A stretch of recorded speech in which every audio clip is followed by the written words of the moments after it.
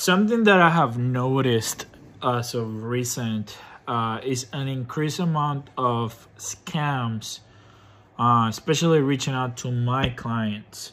Well, not only my clients, but I've noticed it because my clients are reaching out to me with messages from Facebook or emails of people saying your account has been blocked. You won't be able to use your account anymore, and click here to appeal. And in this video, I want to speak about how you're able to identify if a message you're receiving is a scam or is legit.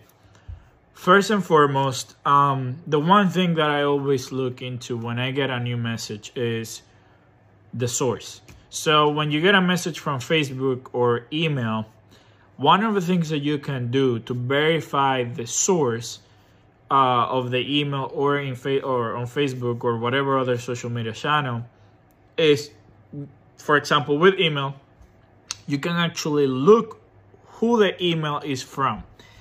If the email does not have the domain name, so for example, my domain name for Cubo News is amaury@cubonews.com, right?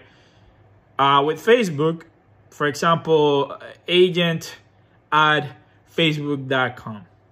If you do not see the ad and then facebook.com, in this case with Facebook or whatever other channel, or meta.com, do not respond, do not click on anything you're sent. It is a scam. With social media, you're gonna get messages from so many random sources, especially if you start advertising.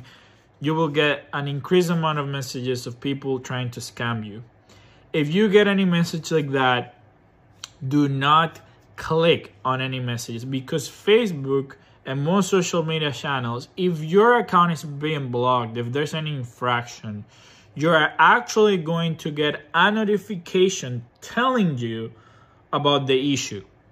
They typically never really have a representative reaching out via a message. At least I've never seen that.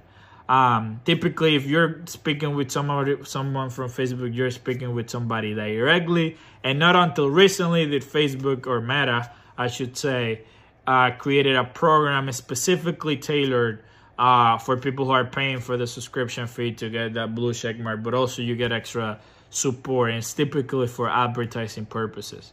So Facebook will always, at least in my experience, send you a notification. They do not send messages. So if you see an email that doesn't have the domain name of whatever social media channel is it that you're using, or if you're getting an email from a third party with some random thing saying you have been blocked, you have been hacked, blah, blah, blah, you have to click on this link to appeal or request for, whatever it is that they're telling you, don't do it. Don't click. Always verify the source. Always make sure that you can prove, okay, so this person or organization, or in the case of social media, this is Meta actually reaching out. They typically just send you a notification. So this video, I'm making it because I've seen it so often. I will in the future develop more about this topic and other issues in regards to attacks on your website, on social media, in different ways, and how to just be more, have more discernment when you see those come in. So yeah, if you have any questions or any other topics that you feel like will be applicable to you, your business, let me know. I'm happy to address it, but that's something that I've seen increasingly more, and I hope you find this useful.